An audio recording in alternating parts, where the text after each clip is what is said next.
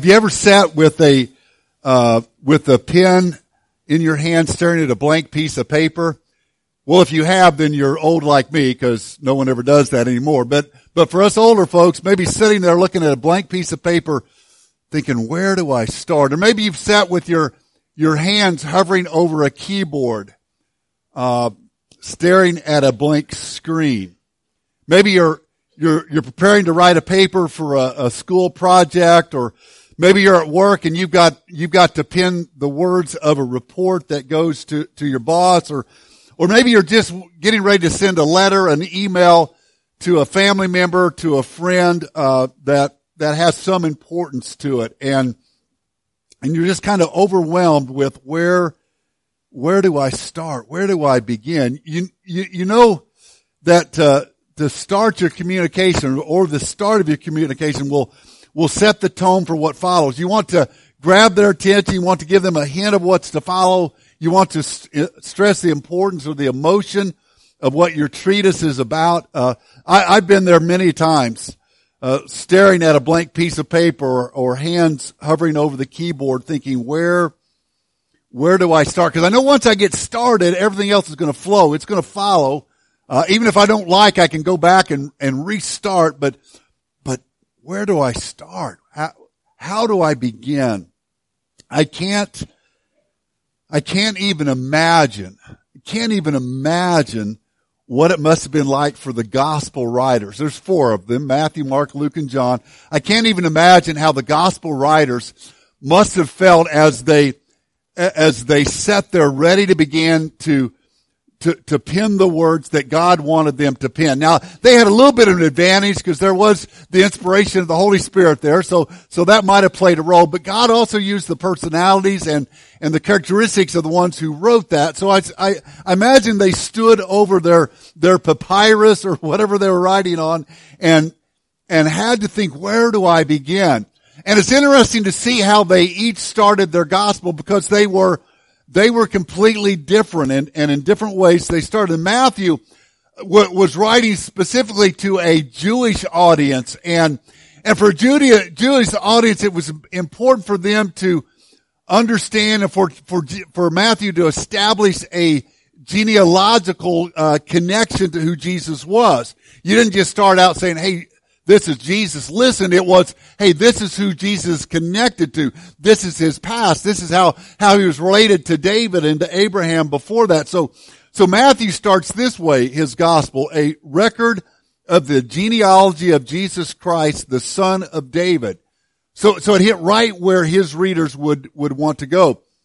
Mark, on the other hand, Mark was a little bit more of a practical guy. In fact, when you read Mark's gospel, and every gospel is a little bit different on how it approaches the story of Jesus and what stories it has. We preached from Mark back about a year and a half ago, and I love Mark because Mark is he just gets to the story. He's just about telling who Jesus was. And so when Mark starts his gospel, he says this, the beginning of the gospel about Jesus Christ, the Son of God. He just jumps in and starts talking about Jesus. He just blurts it out and says, okay, here we go. And he picks up, not at the birth of Jesus, but he just starts at the ministry of Jesus.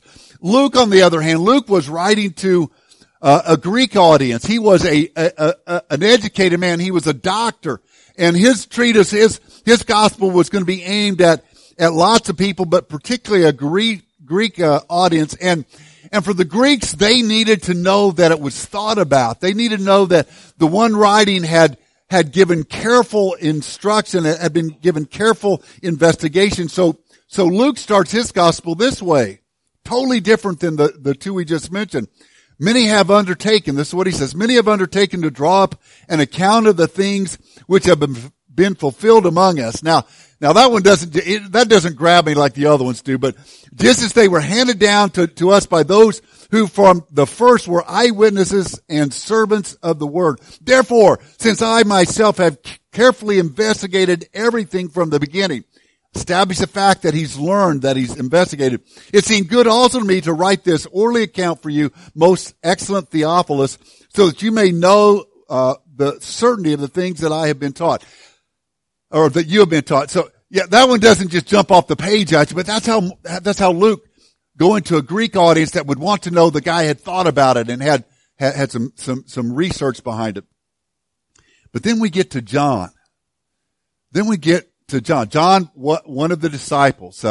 We've talked about John before. James and John, they were actually cousins of Jesus.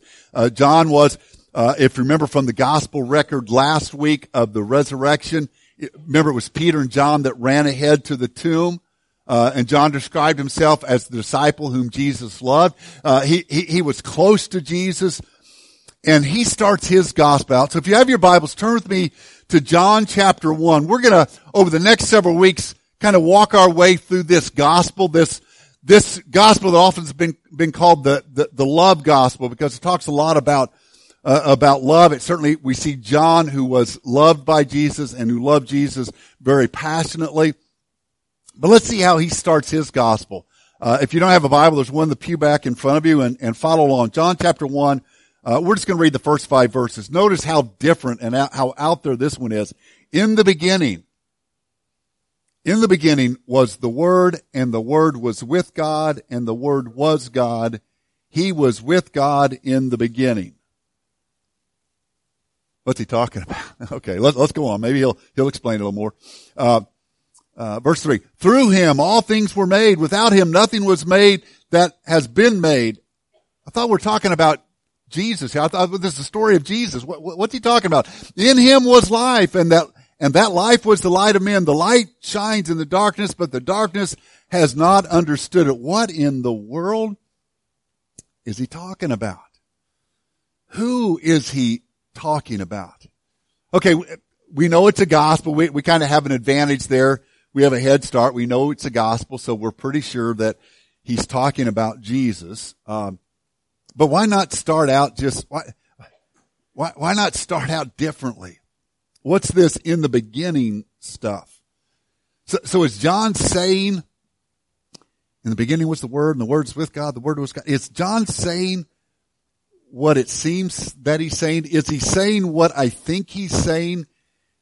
It is a gospel. It is about Jesus, so he has to be referring to Jesus when he says, in the beginning was the Word. But it brings up some questions. This morning, let's look at 3 questions that come to mind just because John starts his gospel so differently. Here's the first one. How can it be?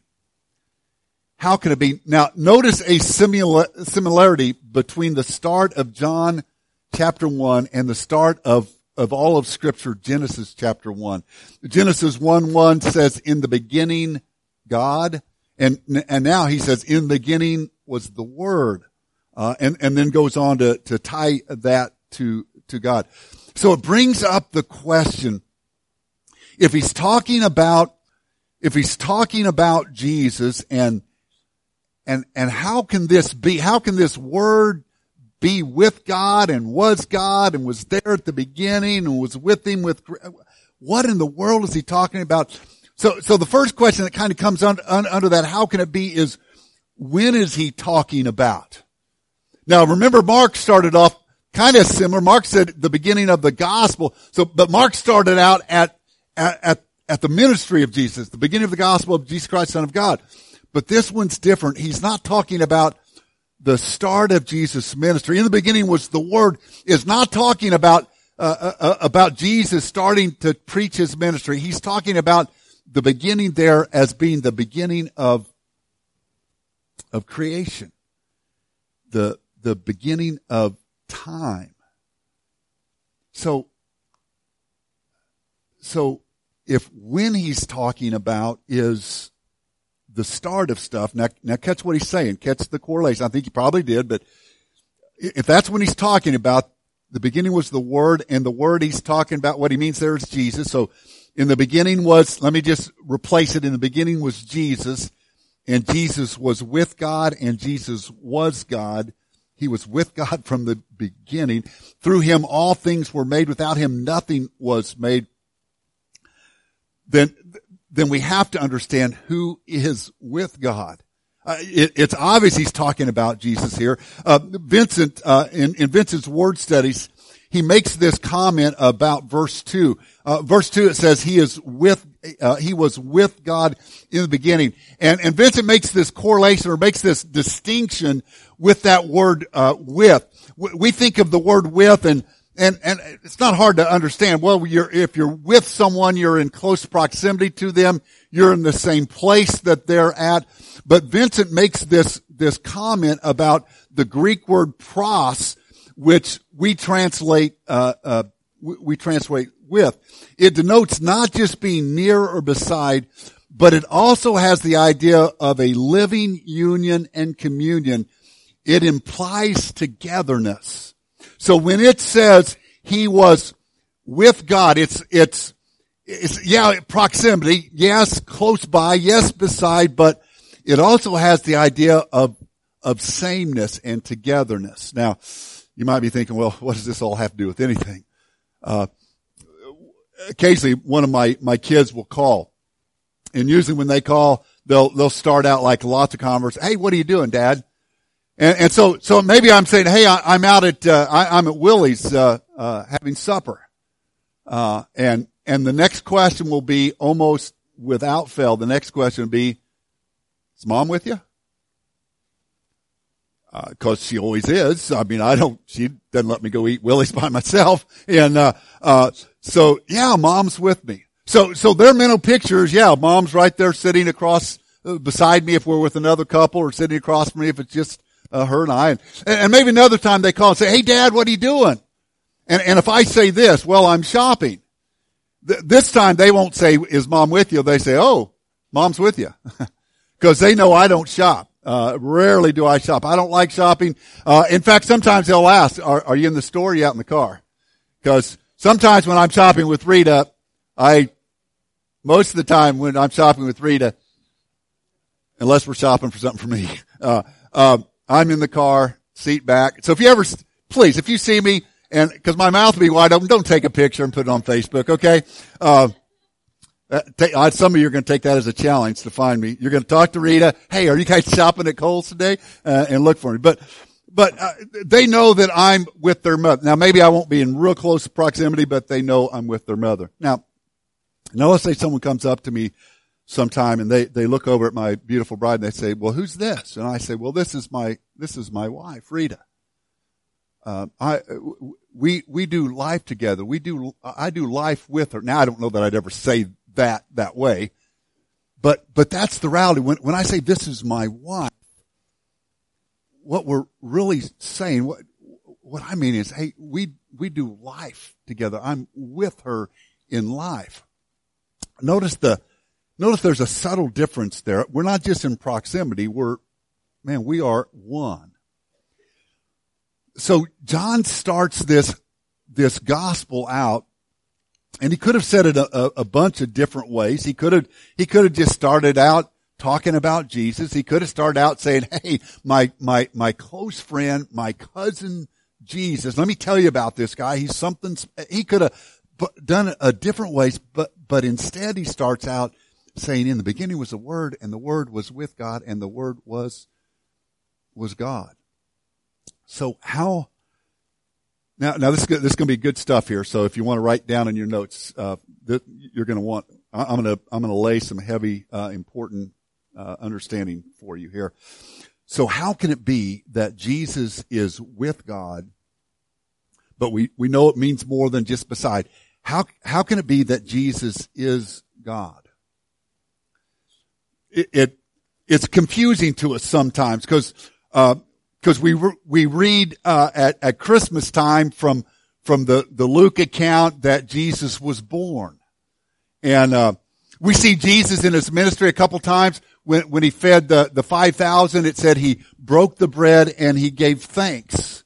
Well, who was he giving thanks to? Was he breaking the bread saying, hey, thanks me for, no, he was thanking, he was praying to God. We see Jesus oftentimes going up on a mountainside by himself, and it says he did that to pray. Who was he praying to? Was he praying to himself, or was he praying to the Father? He cried out in the garden, oh, if there's any other way to take this, who was he crying to? We see him on the cross saying, my God, why have you forsaken me? So it's kind of confusing, isn't it? if Jesus is God and yet he's not God, what in the world is he talking about? I heard this week, and I thought, well, it was perfect timing. I heard Pastor Ravi Zacharias make this comment, from the Old Testament scripture. It said that a child is born and a son is given. And he pointed out that there's a difference there, that Jesus came as a child that was born, but he was a son who was given. He was always the son. So what it comes up with, and you probably figured out this is where we're going, what it comes up is with the teaching of the Trinity. The Trinity is simply this, that we believe, and it's what we believe as a church here, we believe that there's God the Father, we believe that there's God the Son, and we believe that there's God the Holy Spirit. Now I'm going to get in some deep water here right now, and bless you, by the way. And I do want to point out, when I go swimming, if I jump into deep water, I don't stay there very long. When I jump into deep water, even though I can swim and I can dog paddle and I can float, not on my back. I can't float on my back. I can float on my belly. You just have to keep lifting your head up to breathe. But when I get in deep water, usually what I do, when I jump in deep water, I don't stay there long. I paddle over the side and hold on the side of the pool. So we're not going to stay here. We're not going to stay deep for very long because I know I'm losing some. I've lost myself. I'm not even interested at this point. But here's my explanation of the Trinity. You're going to want to write this down, because I know some of you are thinking, how can it be God the Father, God the Son, God the Holy Spirit? I don't understand. You're going to understand today. Or at least you're going to understand what I understand today. How can he be with God and God at the same time? Are you ready? Anyone need a pen? Let me give you the answer. I don't know. I wish I did. I wish I could explain how it is. I can't. John doesn't go into detail here and give us a great big theological lesson on how it is, but it just is. See, there's lots of things I don't understand. I don't understand how I can hit a bunch of buttons on my cell phone and then hit send, and suddenly I'm talking to someone halfway across the world. I don't understand how I can hit a button on my remote and the TV comes on. Some of you might be able to explain that a little bit, but I don't understand. I don't even understand, and I know a lot of you can do this one. I don't even understand how I can turn the key to my car and my engine starts. I don't know. It just does. So I'll be honest, I don't understand how the Trinity is. But John thought it important for us to understand that Jesus, who he will tell us later on, went to the cross and rose from the dead to cover our sins, to die for. It's important that we know that he is. Now, let me try one short thing, one small way to make us understand.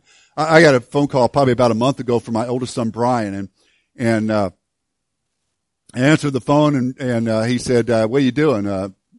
Just hanging out at the house. Mom there? Yeah, Mom's here. I'm with Mom. And then he said, hey, Dad, who is George German? And I remember thinking, that is weird. That is random. Where did you hear of George German? Now occasionally Brian's run across people. He's called me before and said, hey, Dad, do you know this guy? I just ran into this guy and he knows you. When he went to Oklahoma, the church, the first Sunday he was at the church in Broken Arrow, Oklahoma, he called and said, hey, Dad, I met a guy who knew Grandpa used to ref his basketball games. Like, man, that's random. So he said, who's George German? And I said, well, George German, he's a relative, Brian. And then I had to stop and think, well, now how am I related to George German? I kind of put it together. He was my dad, so Brian's grandpa's first cousin. And then I went on to say, well, that was Aunt Nellie, who was grandma's or granny's sister. That was her, it got kind of detailed from there. I said, why are you asking? Well, Brian had just done one of those DNA tests. I don't know if it was 23andMe or which one it was, but he had just got his report back, and the report said in his report, it said, "You are related to Becky Mays." He knew who that was. That's Aunt Becky. That's my oldest sister. And then it said, "You are related to George German." And Brian had never heard that name before. They were connected. Why? Because of DNA. When you looked at who they were, now I don't know what the percentage was when it got down to third or fourth cousin George German, but the DNA connected. So I don't understand how, but the Son, the Father, the Holy Spirit have exactly the same DNA. Okay, let's move on. What does it mean? Why does John start out, "In the beginning was the Word"? A commentator said this, to the Greeks, and the Greek word for word there is the word logos. You may have run across that at one time or another, even in culture. He says to the Greeks, the logos represented the soul of the universe. It was the rational principle from which everything came, a creative, stabilizing, governing force of the universe. Much like, if you watch the Star Wars movies, much like the Force in the Star Wars, that's how the Greeks that's how they understood this word logos. It was more than just a word. It was, man, this is word. To the Hebrews, logos was identified with the Word of God. In the Old Testament, the Word of God is connected with God's active power. His Word represented His actions in creation, revelation, deliverance, covenant, guidance, and judgment. The Word of God represented His actions, His self-revelation, and how He showed Himself and acted. So when John uses the term logos, "In the beginning was the Word, and the Word was with God," it's a term that appeals to both Greek and to Hebrews. It's a term that captured the attention of the Greek philosophers, the Jewish scholars, and even the average citizen. So we catch what it means. We catch that it's a powerful word. It's an encompassing word. But why? Because when he used the word logos, it implied a title. See, it may be lost on us, but there's a title there. When he called Jesus the Word, it means something, or would have meant something to them, and it should to us. I was watching a couple of years ago a documentary on Habitat for Humanity. They were at a house that was being built in New York City, and they were interviewed some of the people that had volunteered there, and they were talking to one lady about her experience. He said, "Man, one day it was an exciting day. We're working on the house when a guy comes jogging up, and we noticed him jogging from down the street, and when I saw him, something didn't look quite right, because he was jogging kind of slow. He's a little bit older, but he was jogging slow, and there were a bunch of other guys around him, and just the way they surrounded this guy," he said, it just looked strange. But they jogged up, and the guy stopped in front. And when he stopped at the house, I looked at him, I thought, man, that guy looks familiar. He looks familiar. And finally someone said, "Hey, that's President Carter." If you know anything about President Jimmy Carter, he was very active and still is. Is he still alive, by the way? I can't remember. If he's dead, he's not still active, but if he he is active, but very active in Habitat for Humanity, really pushed that ministry and that work. And so Jimmy Carter jogs up to a Habitat house and stops there, and the lady said, "Hey, that's President Jimmy Carter." Now he wasn't president anymore. Someone else was president, but he never lost the title. He never lost the title. He's still the president. So there is a title when he says, "In the beginning was the Word." It was a little bit deeper than just saying, "Hey, this Jesus." It was, hey, catch this. There's a title. And by giving him a title, he's making a claim. He's making a claim of who Jesus was. And that's the real reason. That's why he starts out, "In the beginning was the Word, and the Word was with God," because he's saying that Jesus had a title that meant something, and this is who he is. This is who he is. When I was in high school, I worked for about a year at McDonald's, and you could always tell a manager at McDonald's. It stood out easily because the rest of us had blue pants on and this awful smock kind of shirt that we had to wear. with a couple golden arches on the crest. But the managers all wore slacks and a button-down shirt. Some of them had the McDonald's thing on them. Some of them didn't, but they all looked nice. They were always dressed with a button-down shirt, oftentimes a tie and nice slacks. And so they stood out. You knew who the managers were. I'd worked there about 2 or 3 months, and I walked in one evening. I clocked in about 4:30 in the afternoon to start, and I saw a manager type standing at the grill. And in fact, let me put it this way. I heard him first, because I heard him barking out orders. And let me be honest, my first thought was, oh great, we have a new manager that doesn't know what he's doing. Because a lot of our managers, about half of our managers, had no idea what they were doing when they were back in our territory. It's almost like, you guys go back up front or go back to the office, leave us alone. We know what we're doing, you don't, but you like to come back and boss us. Anyone else have that's work anywhere, right? So my first thought was, here's this bozo who thinks he knows what he's doing, trying to tell someone else what to do. And I thought, man, it's going to be a long night with this guy here. So I clock in and start up, and then I see the guy, and he's kind of a big guy, and his face is red, and he's still barking out orders. And finally I look over to someone and said, who's the new manager?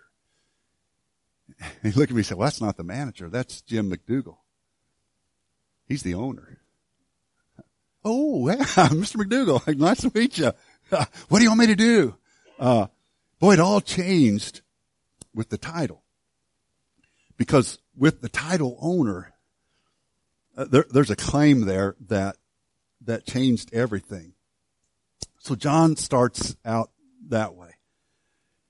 In the beginning was the Word, and the Word was with God, and the Word was God. If you don't believe the title, you won't believe the claim. And if you accept the title, if you accept that that's who Jesus is, then the claim makes a difference. And let's finish here. Just one last question. Well, where do we go then? Where do we go? What happens because Jesus was the Word, and the Word was with God, the Word was God. He was there from the start. He was with God in creation. Where do we go? Well, the first thing we realize is the Word becomes real. Jesus becomes real to us. Jesus becomes not someone that's far off, but someone that is a part of our life that we can put our hope and our trust and our faith in. The Word becomes real. In his second book in his series, The Chronicles of Narnia, C.S. Lewis wrote, it's the book called Prince Caspian. He tells of this encounter when Lucy re-encounters Aslan. Aslan was the lion that symbolized or represented the person of Christ. It says that Lucy gazed into his large, wise face, and Aslan says to her, "Welcome, child." And then Lucy responds back, "Aslan, you're bigger." And then he says, "That's because you are older, little one." And then Lucy, puzzled, kind of says, "Not because you are, not because you're bigger." And Aslan says, "I am not, but every year you grow, you will find me bigger." The Word, when we realize the title, the claim, when we realize who Jesus is, the Word becomes real. It's not an abstract idea. God is real in the person of Jesus. And finally, that Word changes us. When we come in contact with Jesus, then we are changed. I'll close with this. Several years ago, Rita and I went down to Springfield to visit our son Joel and Heidi and their kids. We were staying at their house. It had to be either early spring or late fall, and I got up early on Saturday morning and decided to take a walk. I got up, and it was one of those mornings that was chilly. There was a little bit of frost on the ground, and I remember as I walked through their neighborhood, I could notice the frost on some of the roofs. It was fairly thick, and as I continued to walk, the sun came up a little bit more, and it was nice. It just started to warm up a little bit, and kind of an interesting thing happened. As I walked through yards, you could see yards that were shaded, and you could see the line where the sun had shone, and where the sun had shone, the frost had melted off. And it was just as plain as could be. Where the sun hit, it was different. I came around the corner to turn to go down the last block to their house, and I glanced up, and it shocked me. In fact, I stopped and stood and stared at it for a little while. I should have taken a picture, but I didn't. I stopped and looked, and because what I was looking at was the outline of a tree on a roof. See, the tree had shaded the frost on this roof. And so where the sun had hit, the frost had melted off. But in the perfect shape of the tree, where the sun had been blocked, was the outline of that tree on the roof. When we come in contact with the Son, when the Word, who was with God, who was God, when the Word, who was there at creation, the Word that is God, but is also the Holy Spirit, but is the Son. I don't know. When you figure it out, let me know. But when we come in contact with that, when that touches us, it changes us. Would you bow with me? Father, we thank you for your word that tells us about the Word who is Jesus. Father, I thank you for the writings of John as he explains to us who Jesus is. Father, as we study this gospel, as we look at the life of Jesus, let the love, the life, the ministry of Jesus change us. In his name we pray. Amen. John goes on in the gospel from this point forward. When he talks about Jesus, he calls him Jesus. But he started out by establishing who he was and his power. Would you stand as we sing?